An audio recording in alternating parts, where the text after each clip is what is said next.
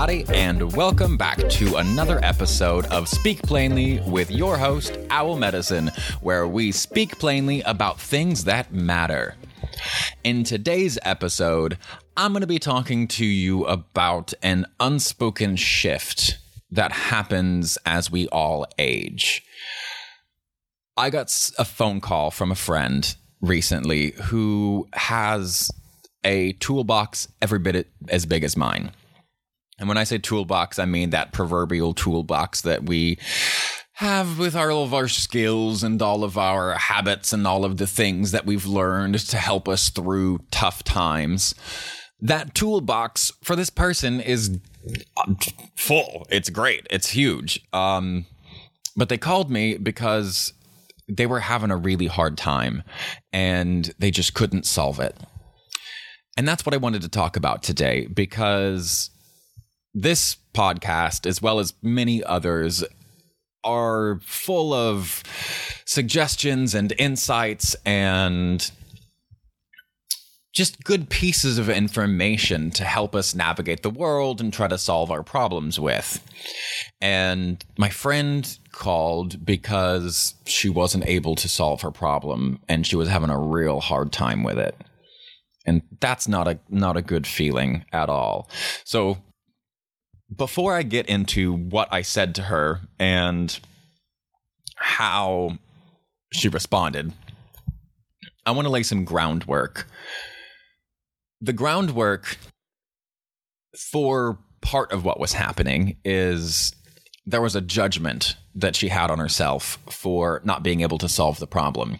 She is by default a problem solver. She's a marvelous, magical healer and a wonderful friend in person.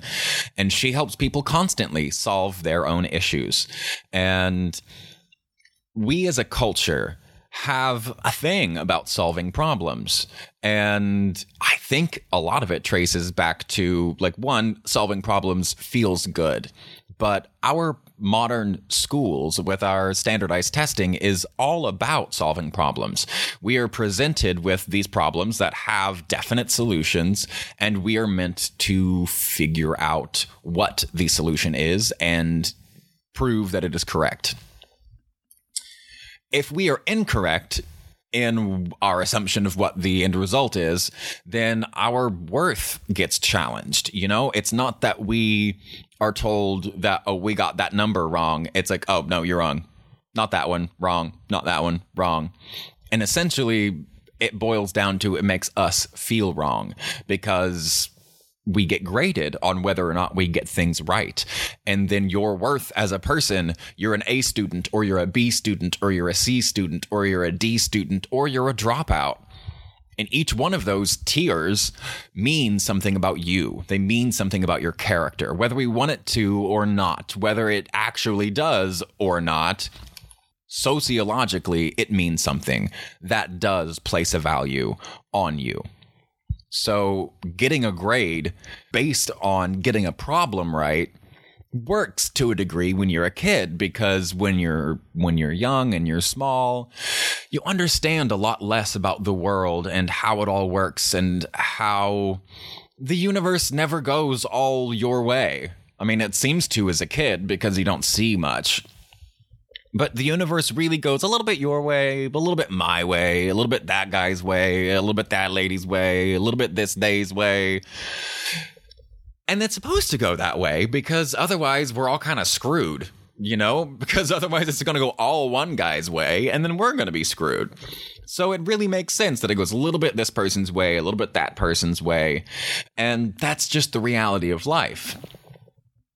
But we get screwed over from the beginning because of the way our schools teach information. We get presented with this concept that every problem has a solution. And when you're young and you understand very little about the world, you understand that your problems do have solutions and you need to come up with them. And certainly there are a lot of problems in the world that do have solutions, but there are more that don't. As we grow, we go from kids who understand very simple things and we think mostly about ourselves, our own problems, and how to solve them. But when we get old enough to start contemplating other people's problems and how our problems are intertwined with their problems, we begin to understand that the universe going a little bit one person's way and a little bit the other person's way is the natural course. And then we start to understand that these problems that we were solving, we may solve a problem for ourselves, but it will inevitably cause a problem somewhere else. And when that is the reality, you no longer have a problem that has a solution. You now have a paradox that needs management. That's the message of today. We're no longer kids.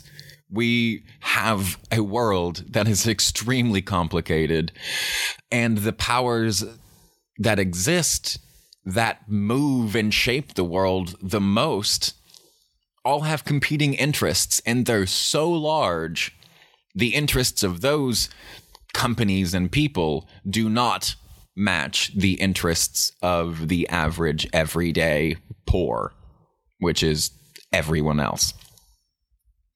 So we don't have problems that have solutions. We have paradoxes that need management. And management in most cases is a thankless and incredibly difficult job because you have many paradoxes that you have to manage simultaneously. And if you're not good at it, or your subordinates expect solutions to their issues, you're going to have a rough time. It's your job as a manager to communicate the reality that everything is a compromise. What you working for a company, the company has goals and the company has requirements that don't always jive with the goals and the requirements and best practices for the employees. And it's the manager who has to convey both of these, both upward to the company itself to say, hey, I know that you have this that you want to do, but don't forget that there are also like employees that have other issues that they need help with, and your policies can be damaging or harmful to them and their desires, and what happens in life can be damaging to the company. And the manager's job is to find a way to have a little bit of middle ground that keeps the company from going under and keeps the employee like gainfully employed and appropriately compensated, which I know is a joke nowadays, but that's the goal, right? So like as we grow and develop, we learn more about the world and our place in it. And once you really start to grasp that, you can start doing better as a manager. But unfortunately, management is a thankless job. It is a terrible, thankless job because nobody gets what they want. And really, being a manager is being an adult. I don't mean that you have to be a manager to be an adult, but I do mean that becoming a manager and doing that for any length of time prepares you pretty well for being an adult, because the reality is, as adults, we don't have problems with solutions. We have paradoxes that need management. The really unfortunate part about that is managing a paradox is not fun. There's no resolution. When you solve a problem, you get a boost of dopamine. You get that little hit. You get your little celebration of, yay, I did it. I solved it. Hooray! There's no win-win as a manager. If you're a parent, it's the same thing. One kid's poking the other or teasing the other, or like it's never a win-win. It's very rarely, anyway, a win-win, because either you're screwed over, or one of the kids is screwed over, or the other kid is screwed over. Somebody's mad about something, and that doesn't feel good. So we're left with this unresolved sense inside of ourselves, and that weighs on us after a while. And right now, in the world, in January of 2022, COVID is still going strong. COVID's had a couple of babies, and now those babies have had babies, and they are running rampant. We are all scared and worried. We're uptight. The things that we used to rely on for our coping, we can no longer rely on. Our social bonds are stressed. The people that we used to rely on are more stressed, so it's harder for them to help us in the same way that they used to. It's harder for us to help our friends in the same way that we used to. Everybody has a huge weight on their shoulders. So the bottom line of what I told my friend and the overall message of what I want to get across today is sometimes it sucks. Sometimes everything sucks. All of it. And you just have to sit with that.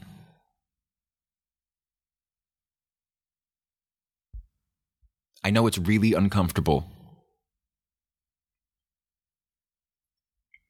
But you really do.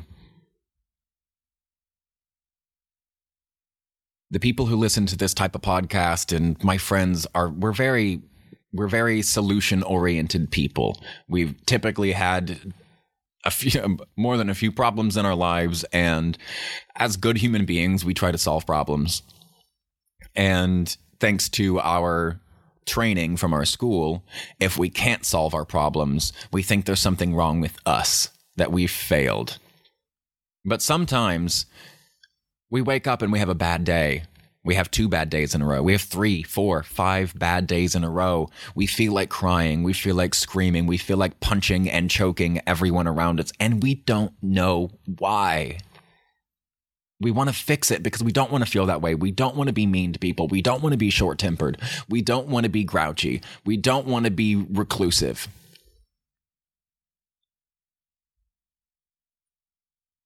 But sometimes you gotta be. Sometimes you have to be aware that you can't solve problems. Not all of them. Sometimes you have to just deal with the suck. And that doesn't mean that you failed because you couldn't solve the problem. It doesn't mean that you failed because you didn't know what the problem was. It doesn't mean that you failed because you had a bad day and you're on recovery. It doesn't mean that you lost a sense of yourself. It just means that you had a bad day. What makes me feel even better about this is the ancient Egyptians, and the Mayans, as well as many other ancient civilizations, all had multiple calendars. They had a secular calendar and they had a holy calendar. And at least the Egyptians and the Mayans, their holy calendar, and a few other places, but those two definitely, their holy calendar was 360 days, whereas the regular calendar is 365 and some change. So what happened to those 5 days? And honestly, this is what happened to those 5 days. I don't know. I didn't live then. I'm not an ancient Egyptian or an ancient Mayan, nor do I have prophetic abilities. Would it be prophetic? No, prophetic is toward the future. I was like, I wonder if there's a preface for that word that would allow for that to be post haste. Anyway, I'm not a prophet. I wasn't alive then. I can't tell you exactly why they did what they did. But I do know that those 5 days were just gone. They were eliminated from the calendar. And their holy calendars were often based off of astronomy and astrology.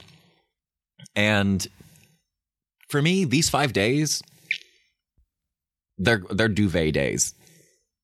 Duvet days was a concept that was brought to me by this really awesome lady who wrote the book on Chinese facial reading.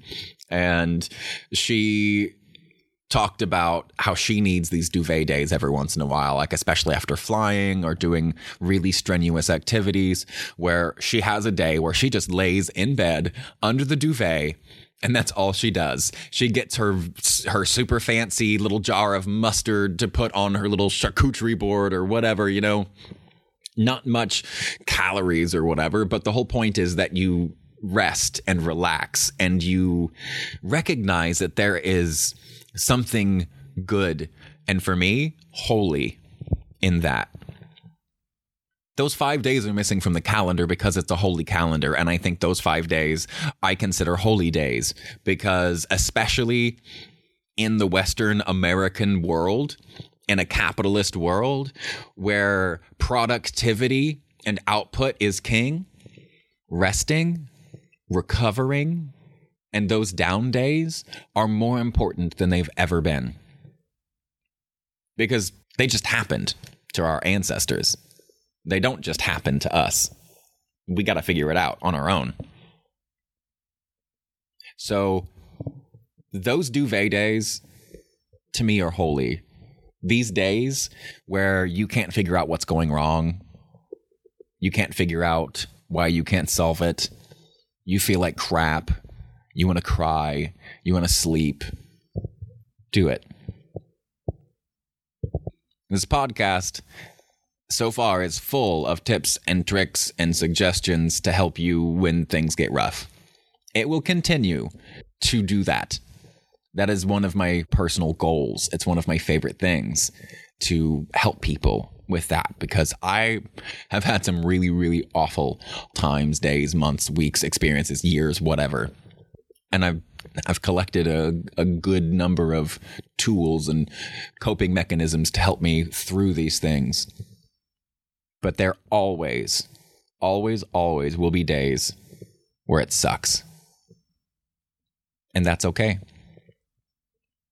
It's more than okay. It's holy.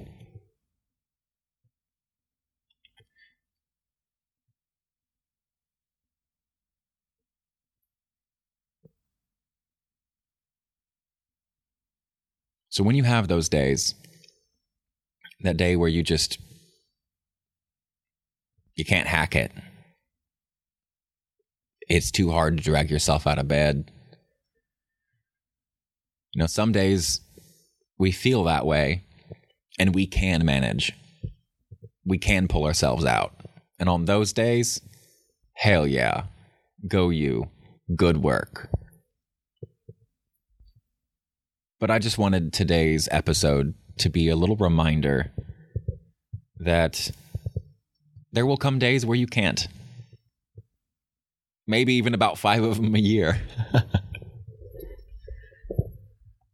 And that's fine. Don't judge yourself. You're not a failure because you had bad days. And you're definitely not a failure because you couldn't solve your bad day. Especially out on the West Coast, there's a toxic positivity culture. And that's not me. I am painfully realistic. I am an optimist who is painfully realistic because, frankly, I find it hard to operate under other assumptions. So, try not to judge yourself too much.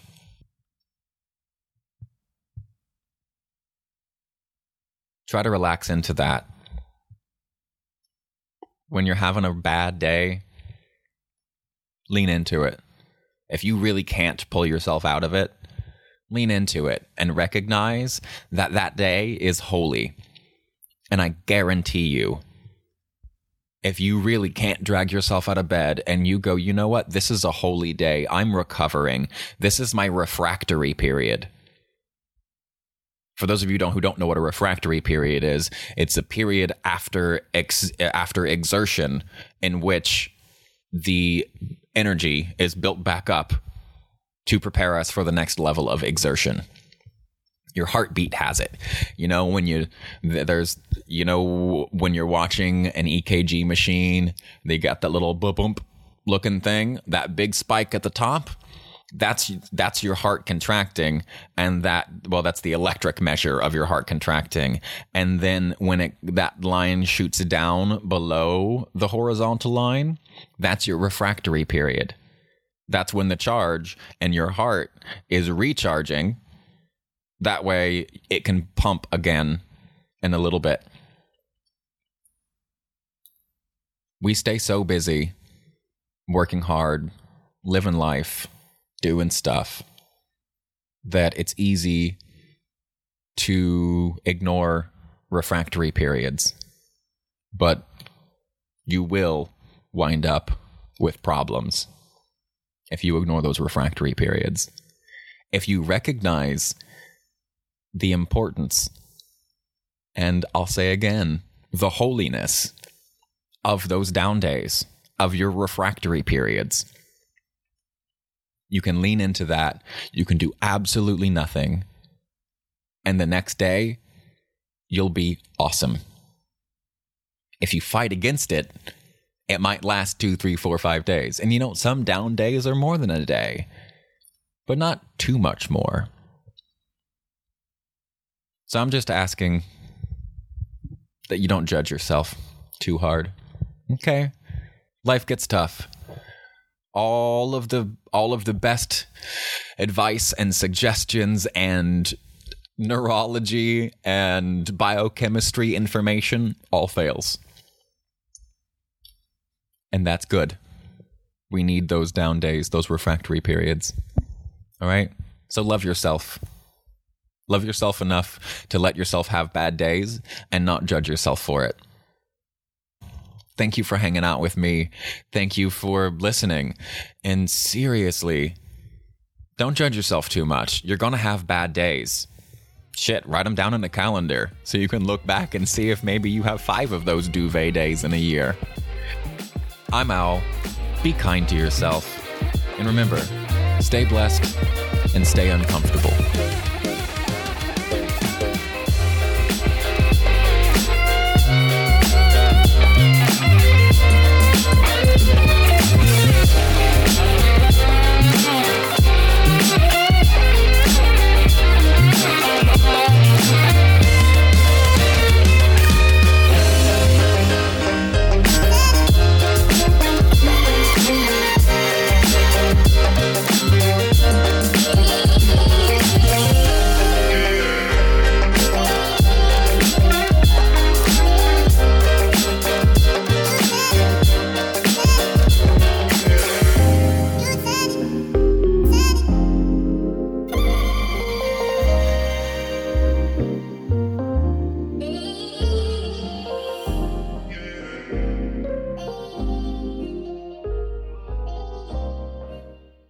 You said it.